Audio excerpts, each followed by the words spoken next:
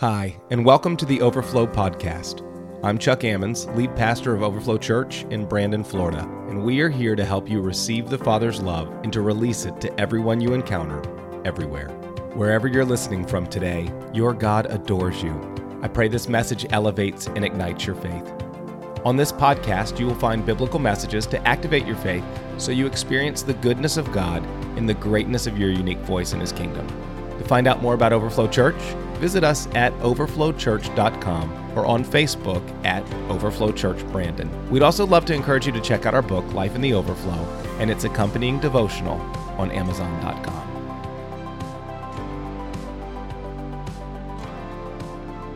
We're glad to have you guys back. You elevate the space.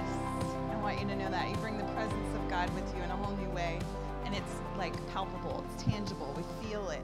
So we're glad that you are back. Can't wait to hear more of your stories, and I'm learning the new version of the church clap. So we'll see. Maybe that'll make an appearance one day. No, it won't. We are in our Selah series, and I had the opportunity a few years ago when we were headed back from Nigeria. Pastor Chuck and Jill and Mickey and I got to stop in London for a couple of days for rest before we made it all the way back home. And somebody that they knew had gotten us tickets to the London Philharmonic. Now, it was very cool. It had been like 20 years since I was in like a humanities class in college, and orchestra. Going to an orchestra concert was an extra credit. So I went, and you kind of learned orchestra etiquette, right? But it had been 20 years, so I didn't remember. So they get through the symphony is several movements happening in the orchestra. And as you're sitting there, it's like an amazing space. I mean, beautiful. And the most world-renowned musicians are positioned there to play for us, right? So there we are, and they get through the first movement, and I'm like, and no one claps. No one claps. There's not a gum wrapper opening. There's not anybody like gasping like I just did. It's dead quiet. And then they go to the next movement. And then it ends, and I'm like, here it is. Nope, not it. They go to intermission, and I'm thinking, before the curtain closes, they want you just to like echo your sound back to them of applause. No.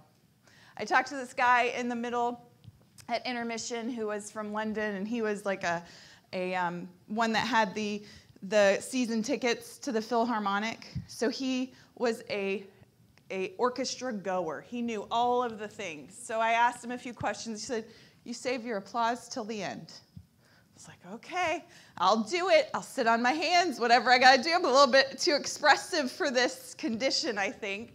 But they go through all the movements until the very end when the conductor, who's been facing the orchestra the whole time, turns around and suddenly it's time.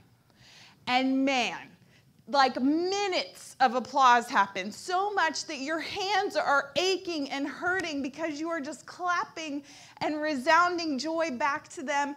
And it is overwhelming. It was so long of applause that I actually got to take my phone out of my purse, out of the place on the floor, stand up and snap another picture of everyone cheering and applause, all standing. There are these moments in between the movements that cause such silence that by the end of it, you can't help but be overjoyed and rejoicing and amazed. And so often we fill those moments of silence that are connecting movements together with noise. We connect them with something, which was what my problem was, right? I had to sit on my hands because I'm so used to filling all this space of silence with some kind of noise. So we're in this Selah series. Everything in between the movements of the Psalms, all the breaks where that says Selah, is a pause. And this term is so like elusive. It just means so many things, and scholars can't quite pin down exactly what it means. But all the research that I've done, I've been looking at it for a few months and meditating on this word, and I liken it to a pregnant pause. Have you ever heard of this term? It's like where there's something coming on the other side of the pause of the moment. There's a poignant pause, and that's done for effectiveness. But the pregnant pause means I'm stopping right here, and there's also something else that's ahead that I'm looking to as I wait. And that's the movements in the symphony, from one to another. Pregnant pause. We think it's over, but it's not the end. There's something on the other side that's coming. So much of the Psalms is like this prayer life opened up for pages for us to read and understand. And Selah allows us to read the Psalms and respond with a yes, I have felt that. Yes, I have thought that. It's both heart and head aligning to the Holy Spirit so that we can take stock and reflect about what's been going on in our own thoughts and in our own feelings, in our own heart. So it's like the psalmist is saying, this is true, so what else is true? What comes after this truth? It suspends and connects one moment to the next. It's this break from human transgression to divine establishment. It means there's a place that I'm having a hard time, and God, I need to fix my eyes right here, slow down my pace, and understand what you're saying about this situation.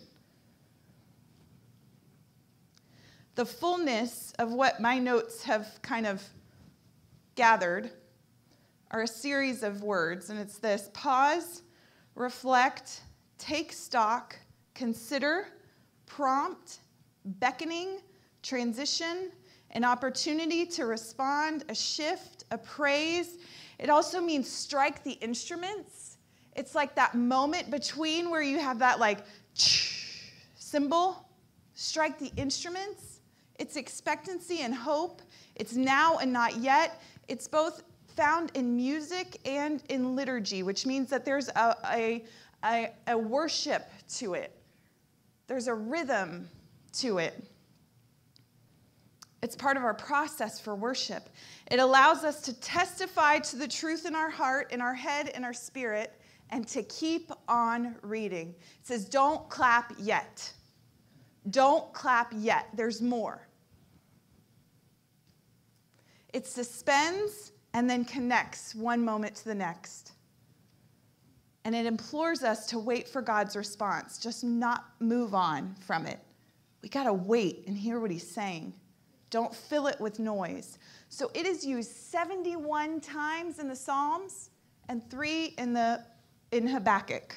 So we recognize it mostly in the Psalms. And through Scripture, the Lord offers these Selah moments to align us according to who he is. For he's imploring us to remember who he is. He's saying, I'm not made in your image. You are made in mine.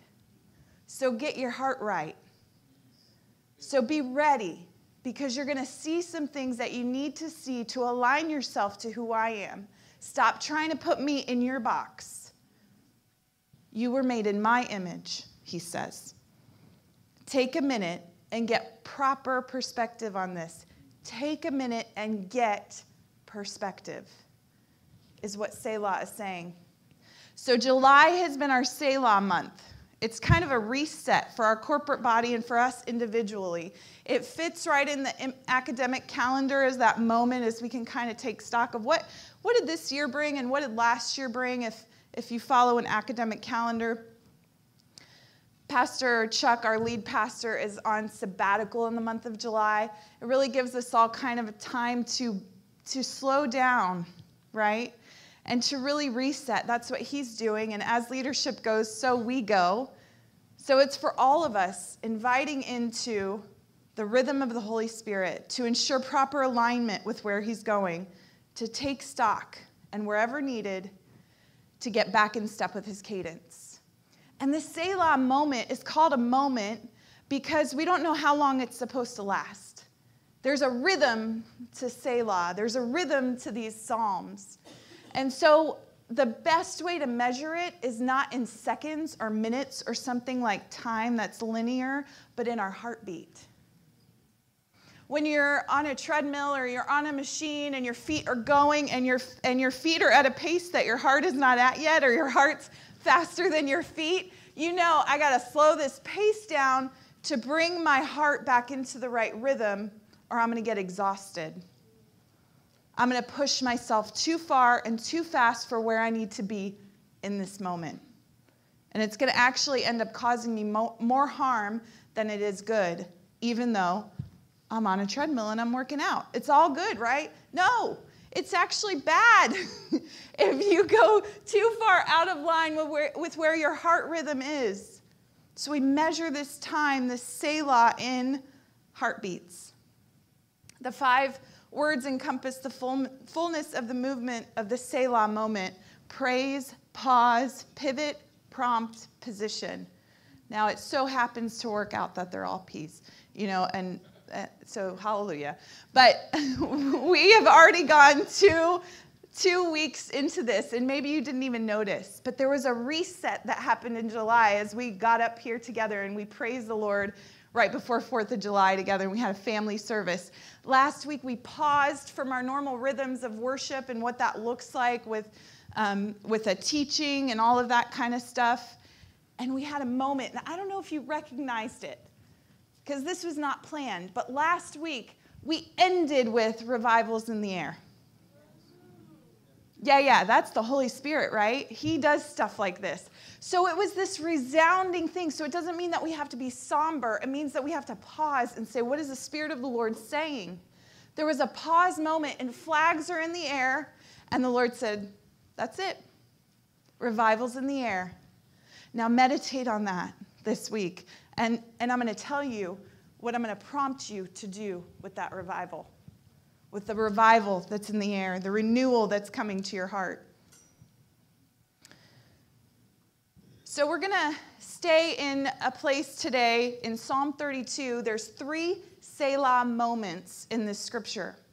So Psalm 32 is connected to Psalm 51.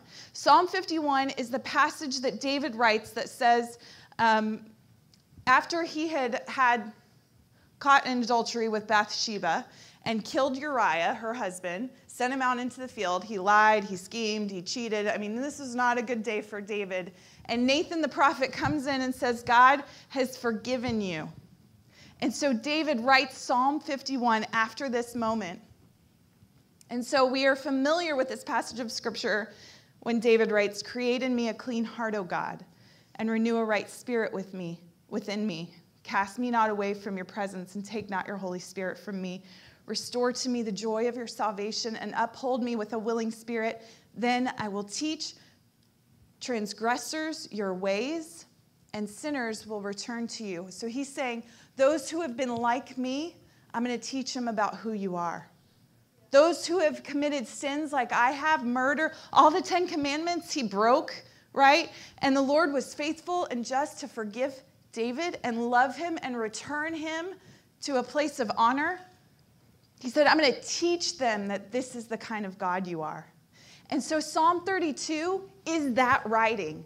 It's that teaching. It's that place where he's saying to us, hey, pay attention. I'm coming from a place where I know who God is, the true God, the living God, the forgiving God, the honoring God, the loving God. I know him, and let me teach you about who he is. You've heard my lament, my cry out to him, my open book prayer, and now this is the instruction. So it starts out and it says, Psalm 32, a maskil. A maskil is that kind of contemplative instruction. It's when you read it and you go, there's something here that I have to pay attention to and really let it deposit in my heart. And there's 2 other places in the Bible that a maskil is written. It's in Psalm 78 and Psalm 42. It's to think or reflect, to give instruction, and it's a prompt for us. Be prompted is to cause or bring about, to assist or encourage, done without delay, immediate, being ready and quick to act as occasion demands. So it's saying, don't just think on these things, be ready to act in accordance with these things. I loved that Nikki opened our activation today with that word from Philippians that says, think on these things. And the prompting is think on them so that they're a part of your heart, so that when the time comes, you walk in them. This is how we are to walk. So we're going to start. There's 6 prompts that we're going to go through. Psalm 32, 1 through 2. Prompt 1, and it's these things that God wants to get to us. He wants to get us some things, okay? So the first one is get honest. Psalm 32, 1 through 2, get honest. It says here, blessed is the one whose transgression is forgiven, whose sin is covered. Blessed is the man against whom the Lord counts no iniquity, and in whose spirit there is no deceit. I chose specifically this ESV version because every other version is going to be like sin, sin, sin. But there are 3 different types of sin that David is talking about: transgression, sin, and iniquity.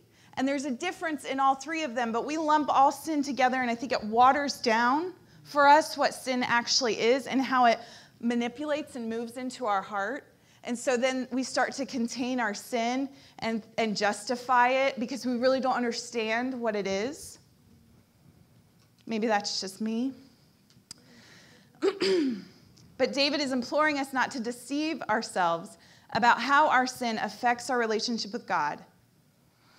So the 3 sins, transgression, is crossing a line. It's defying authority. It's pride and it's arrogance. It's rebellion.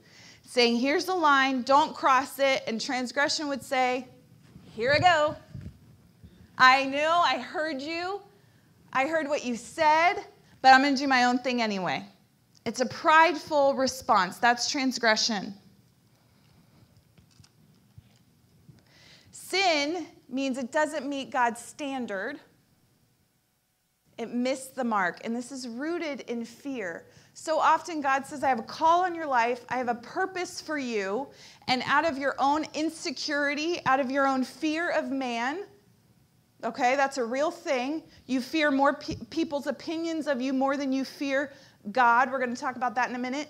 You decline his offer to the fullness of his calling. This is sin. You haven't come to the standard that God has set for your life. It is sinful when we don't meet God's standard and call for our life. And I love you, and I have walked in that many times. And iniquity is a distortion or a crookedness. It's manipulation and passive aggressive. It says, this is true, but probably also this. And it sort of adds in, okay? It's not a straight path. It's not a narrow path that God talks about. Are you with me? Yes. Okay. And so we are and have been before Christ, before his righteousness covers us, we have been guilty of these sins, right? And so in our desire to not to be right with God, we cover it up.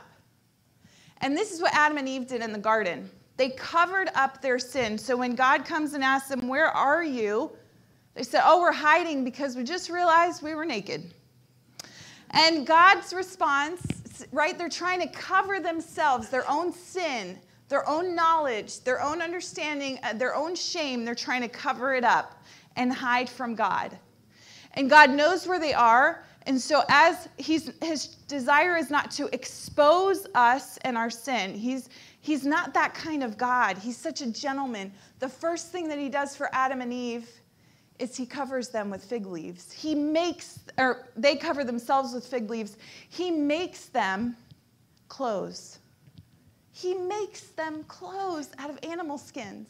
This is who our God is. He's always made a plan to cover us, but we are so nervous about that sin being exposed, about who we are, that we don't ever take it to the Lord. We're not honest with him, and that's what David is saying. You are blessed when you show this stuff to the Lord and there's no deceit in your heart. You have to be honest here first. And if we're not willing to be honest here, we can't go very far with the Lord because it blocks our intimacy with him. It blocked intimacy with Adam and Eve, and God was grieved over that. The blessing of God's forgiveness means that our sin is covered under his robes of righteousness, and that train never ends. The robe of his train of righteousness, it never ends. So we're no longer exposed, we're covered. The blessing, this word blessed, is plural. It means stacks on stacks on stacks of blessing, okay? It is a Costco supply. It is a warehouse of more than you could ever imagine or need, and there's no end to it. There was a Costco in Iceland. That's what that means. Like when we went to Iceland, I was like, there's a Costco here. Wow, they're everywhere. That's God's blessing for you. Everywhere, in more, you'll never run out. Not ever. I never reach the end of that rice bag, it seems, until we do. And then I'm like, hey, we got to go get more. And it's all there. They still have it. I don't know how it works at Costco, but they do. It is not in short supply. So David starts here and says, is there transgression? Is there sin? Is there iniquity? God will forgive those things. Are you being honest about it? In that secret place with the Lord, are you real with him about where you sit with him in terms of transgression, iniquity, and sin? So this is God's amendment for his commandment. His commandment is not to sin. If you sin, then the amending solution is your confession to him, to get honest with him about those things. But the omission of your sin will keep you from the remission of your sin. I'm going to say it again. The omission, the things that you omit and you don't want to talk about and you don't want to tell him and you don't want to get honest about, the omission of your sin will keep you, will delay the remission of your sin, because he wants to pour that out for you, and you have stopped it. We have stopped it. Do you get that? I have stopped it plenty of times in my life. It comes so quick when I'm honest with him, though. So when we confess our sin to him, we are forgiven, covered, record erased. Be honest with God so that you can receive the blessing of the forgiveness and salvation. The second prompt is to get real. This is different than getting honest. This is to get real. It says, for when I kept silent, my bones wasted away through my groaning all day long. For day and night your hand was heavy upon me. My strength was dried up as the heat of summer, Selah. We know the heat of summer around here, don't we? The other day I saw a woman, young girl, walking around the pool with a sweater on under her bathing suit. I'm not judging her, but this looks a lot to me like the image of how we walk around with our sin. Summertime, walking around with a sweater on over our bathing suit, thinking we're free. We are not free. That is hot. She got in the pool with that sweater on.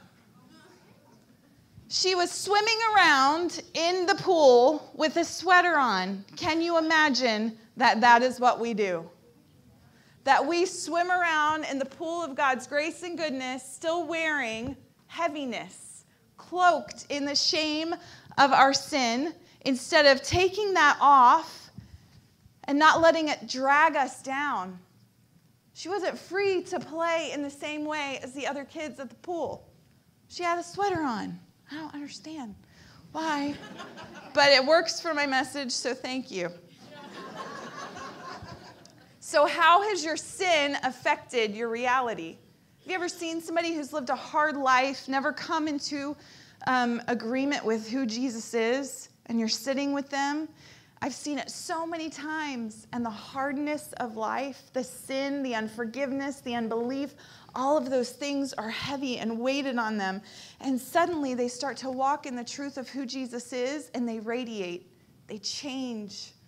They're no longer downcast on their face because they're no longer downcast in their soul.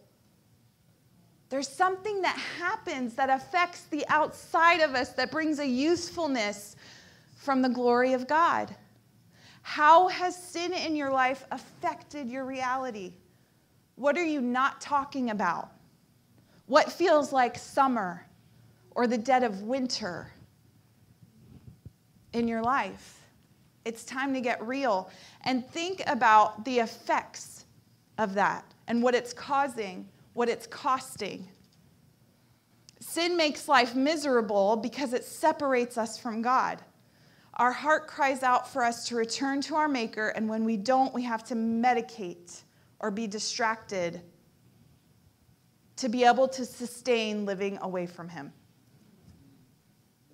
Our spirits are crying out, Abba, Father. And when we don't come into agreement and align ourselves with Abba, Father, we won't take those steps, we won't get real and get honest, then we actually have to do other things to help us stay distracted enough to silence our spirits. Which is why all the pleasures in life have been invented. All the addictions of life have come. Because we need a way to silence this.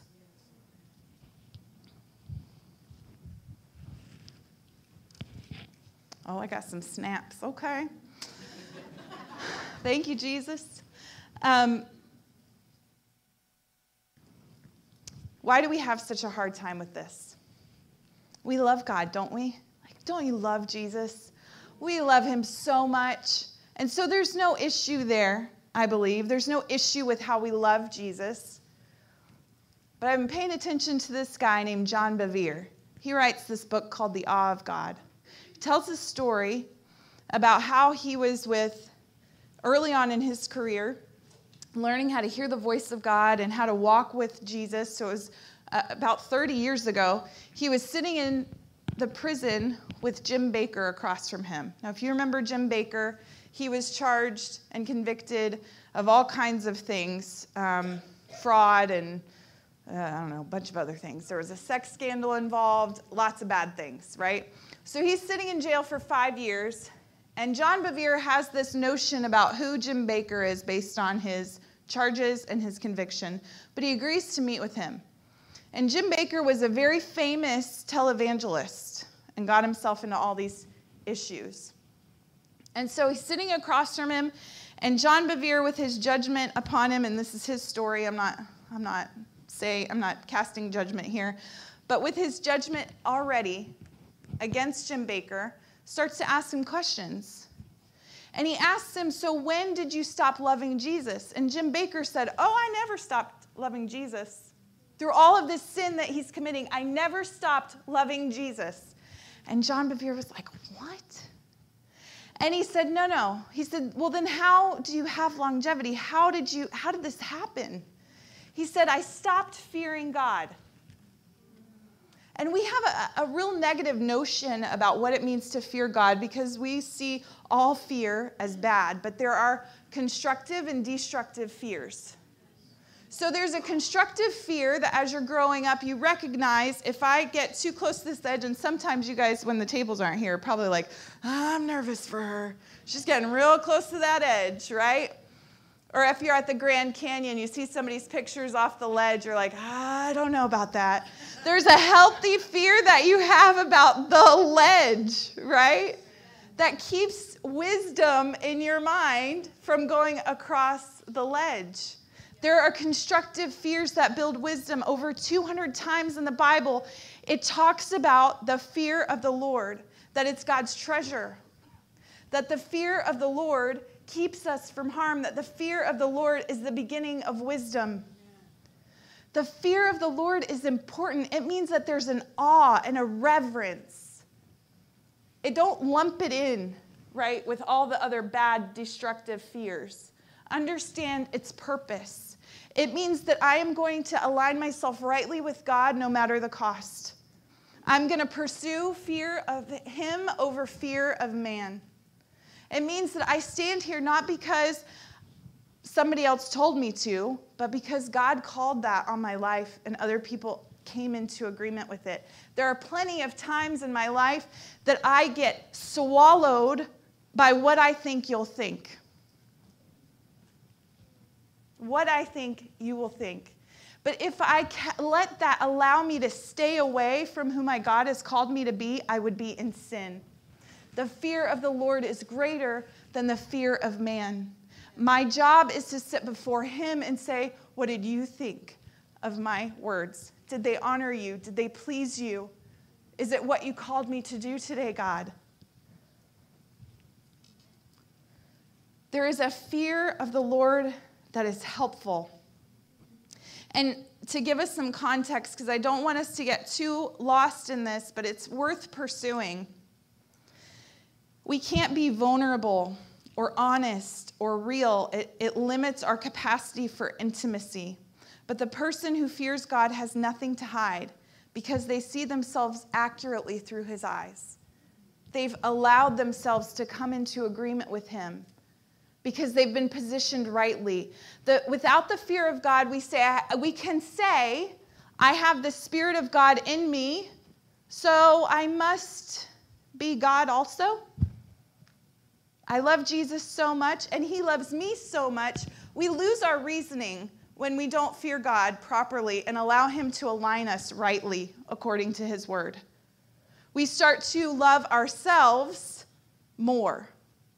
When we fear God, we know where he sits and where we sit. And we can love him rightly for who he is. And then every time he invites us to his table, which he does, we are honored by it. We are humbled by it because he's positioned in a certain way. He's positioned himself. And then he's allowed us to be positioned with him. That's a right honor and fear of God. And when these 200 times come up, let me tell you that it's not just the Old Testament thought or theology. It's a New Testament. It transitions all the way through the Bible. Are you guys with me still? Okay. So here's what John Bevere, this is how in his 30 years of pursuing this is what he says about it. He says to fear God is to esteem, respect, honor, venerate, revere, to be in awe of and adore him above anything or anyone else.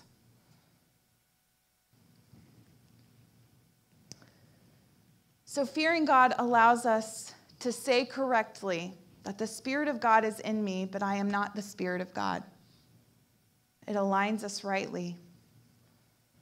And he is in me because I have submitted my will to his. Selah is positioned right here, and it's intentional. So we don't move past these two pain points of getting honest and getting real about the sin in our lives and about how it has affected us. So this is the first movement, and the other ones will go quicker, so if you're timing it, don't worry. This is the first movement, but applauding here would be too soon. We need to sit in this for a minute and ask, how is sin affecting our lives? So I'm going to give us a few heartbeats to take stock, to have a Selah moment together here, to feel the transition like we did in the orchestra, from movement, to pause. And I want you to ask the Lord to get honest and get real. How is sin affecting my life?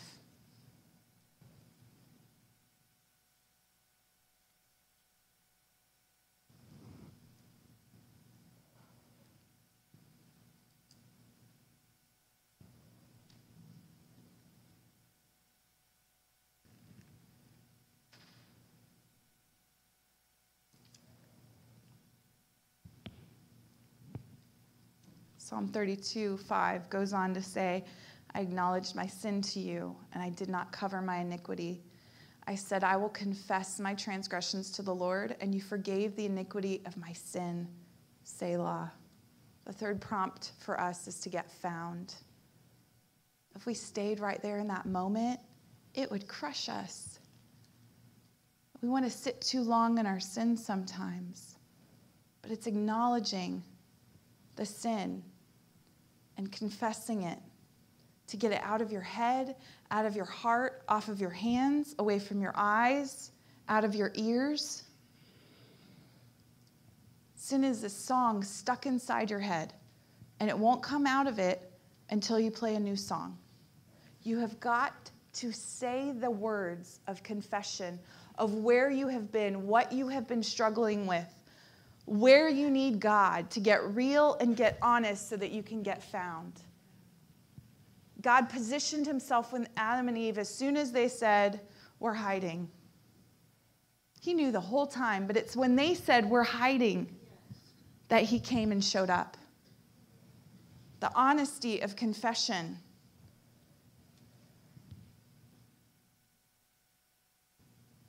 So take that in and drink it in for a moment. What will you do with the sin that is affecting your life? We have another Selah moment here that David's positioned us for. He said, this is what I decided to do. I was going to acknowledge this sin in my life. Will you confess it? So let's take a moment here. What will you do? What will we do to get found?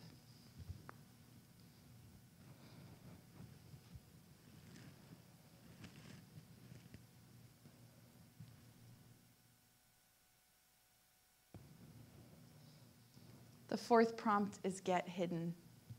Psalm 32, 6-7 says, therefore let everyone who is godly. That means if we are walking in uprightness or we aren't, this is how we begin to walk in godliness. This is how we do it. This is how we move. Those who are godly offer prayer to you at a time when you may be found. Surely in the rush of great waters they shall not reach him. You are a hiding place for me. You preserve me from trouble.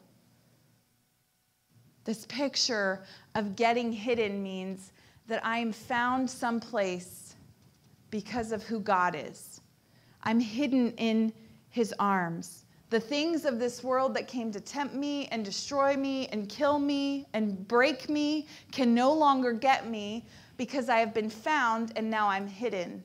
When I was little, we had this bench seat in our house, and we would have Bible studies, and people would come over, and I was little, and there was a table that we sat at, our kitchen table, and it had this bench seat. And when it was late at night, or couldn't sleep, or it was getting late, and it was time for me to go to sleep, I would kind of tuck into my mom's lap. And it was the most safe place as she was talking through the Bible and discussing the things of the Lord with people. I was hidden under the table. You couldn't even see me. There I was, right in her lap, safe as could be. And she was telling of the goodness of God, sharing above me, covering me with his words, building the kingdom as I slept and rested. This to me is a picture of what it means to get hidden in the Lord. Nothing in that place in my mind was conceivable that could harm me at all. My parents were the safest place for me. And so staying hidden there, as David points out, means the rushing waters can't get you, that he's a hiding place for you. And what I love about the very end of this verse, you surround me with shouts of deliverance, Selah. This is the problem of constructing our own God in our own image. We have to first hear what heaven is saying and then echo. So if we don't stay silent and hear what he's saying about us, we will continue the narrative in our own minds about who we are. But he's shouting deliverance over us, shouting from heaven that we are free, that we are his, that we are known, that we are seen, that we are safe, shouting songs of deliverance, that we are healed, that we are restored, that we are mighty, that we can do it. He's pronouncing, declaring, decreeing with his authority freedom upon us. And he shouts it so that it cuts through the lies and the torment of our minds. I'm going to be louder than the voices in your head. I'm going to be louder than the enemy's torment. I'm going to be louder than those things. I'm not going to say them quietly over you. I am going to shout them from heaven. And when I shout, the angels shout with me. And when I shout, Holy Spirit shouts with me. The councils shout with me the declaration over who you are in my kingdom. And it will cut through the noise if we would sit in Selah and listen to what he says. That there is not condemnation for you, beloved. There is no condemnation for you. There is salvation and invitation. So what good news is he shouting? This is where we sit in Selah again. You've talked about how is sin affecting my life? What am I going to do with it? And now, Father, tell me, what is heaven shouting? What is the good news trying to get to my ears from you, from heaven? Selah in this moment.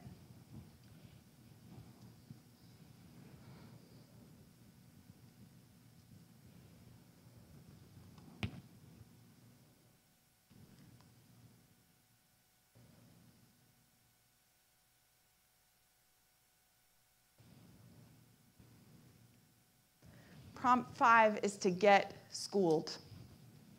We need to get schooled about what God is saying. Psalm 32, 8-9, I will instruct you and I will teach you in the way you should go. I will counsel you with my eye upon you.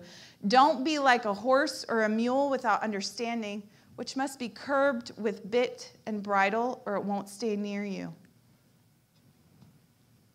God is saying to David and to us, I don't want to have to pull you along.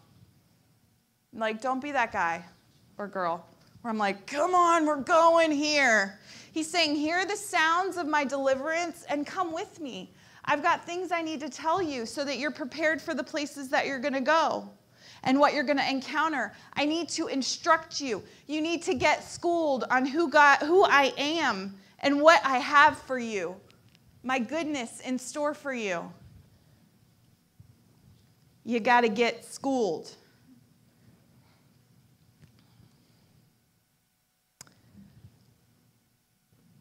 And the final prompt is, get paid. Get paid. Psalm 32, 10, 11 says, many are the sorrows of the wicked. But that's not us anymore, and that's what David is saying. That's not your inheritance. Sorrow belongs to wickedness. But you and I, we have set our sin before the Lord. He's faithful and just to forgive us.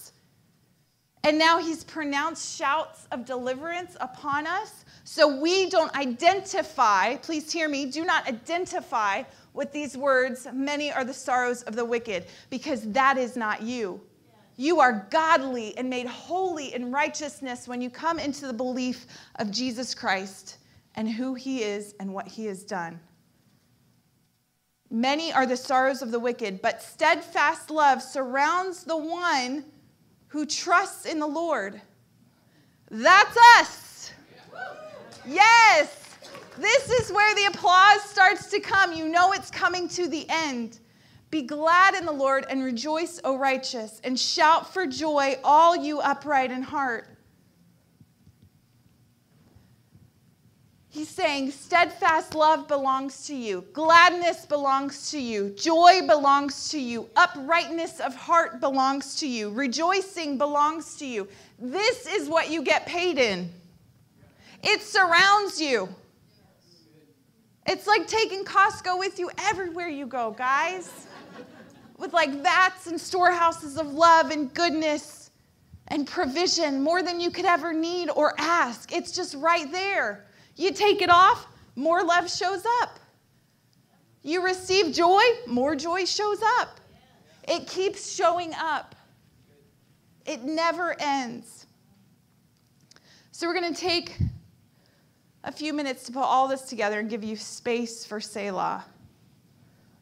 I'm trusting that the Holy Spirit is prompting. He's the one who establishes plans. He convicts of sin. He instructs us. He moves us with the kindness and faithfulness of God. So we're just going to let him do it. But I want to ask first, so if you could close your eyes with me for just a second. Is there anyone in this room that would say, confession of sin. I've never done that before. I've never given my sin or the sinfulness of my heart over to the Lord. I've never declared faith in him, that he is faithful and righteous to forgive me of my sin because of his full work on the cross. If you have never said that before, and this would be your first time, I just want you to raise your hand. You would say, I've never before heard a message that would tell me that I've been separated from God because of my sin, and he is faithful because of his work to bring me back to rightness. You can just raise your hand if that's you.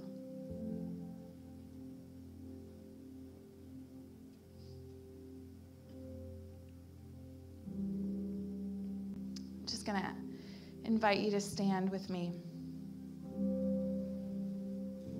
And I'll invite the ministers on the side to come now. So we're just going to have a Selah moment, because I didn't quite give you enough time if you need it. But there's a confession of sin that is with God, but we're a body of believers, a community, and oftentimes we need somebody else to walk through with us and pull out the lies and identify them with us, because we've heard them for so long we believe they're true. We've started to believe our own lies. And so if that's a moment that you need a witness to say, man, this has been sin in my life. I've confessed it to God. I'm confessing it now. And I just want you to come as a witness of this thing that the Lord wants to do in my life. And the ministers on the side are available for that confession. And then there's this table here of repentance and renewal, and where God has invited us in his holiness to just come and participate with him, to be surrounded by his songs of deliverance, his rejoicing, his love, his joy. So if you just close your eyes with me and take a minute. How is sin affecting my life? Someplace where I've let pride seep in and I've stepped over past the mark of God's goodness. Where has sin, that transgression, that iniquity, that place that the Lord has said this is a straight path and I've made it crooked. I've allowed it to be crooked. Or this place where I've let fear and insecurity keep me from God's standard for my life, for his desire for me, his goodness, his mercy, his availability. I've decided that this is how far I'm going to go. How is it affecting your life? What will you do about it? What will you do about it? And this table is available for you to participate with Jesus in his renewal with the elements, the bread and the juice that symbolize his body broken for you and for me for our sin, and his blood that refreshes and washes all of that away, to participate with him in this moment, to be renewed towards revival.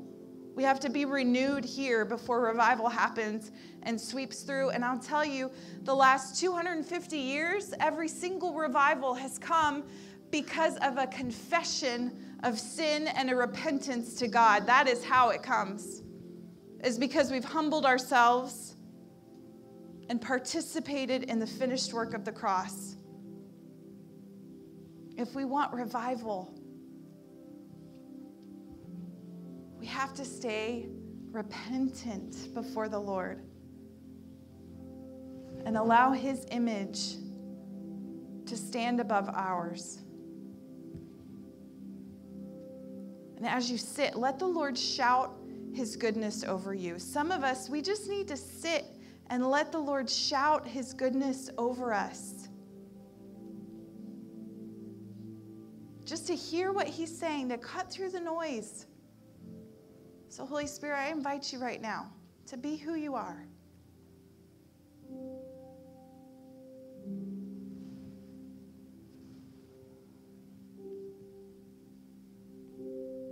cut through every lie, to let shame fall. If you've been carrying shame or unforgiveness, those are sins.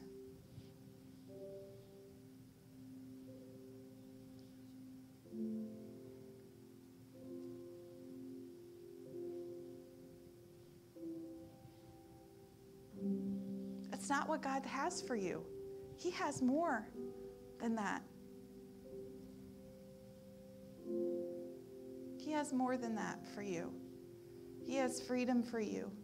Don't let this sin in your life, the places that are broken. And sin is this word that we're careful about in the church sometimes, and we need not be. Because Peter sat before Jesus and he said, I don't want you to wash my feet, right? And that was his pride speaking. And Jesus says, I have to wash your feet, Peter. And he said, then wash my whole body. He's like, you don't need that, bud.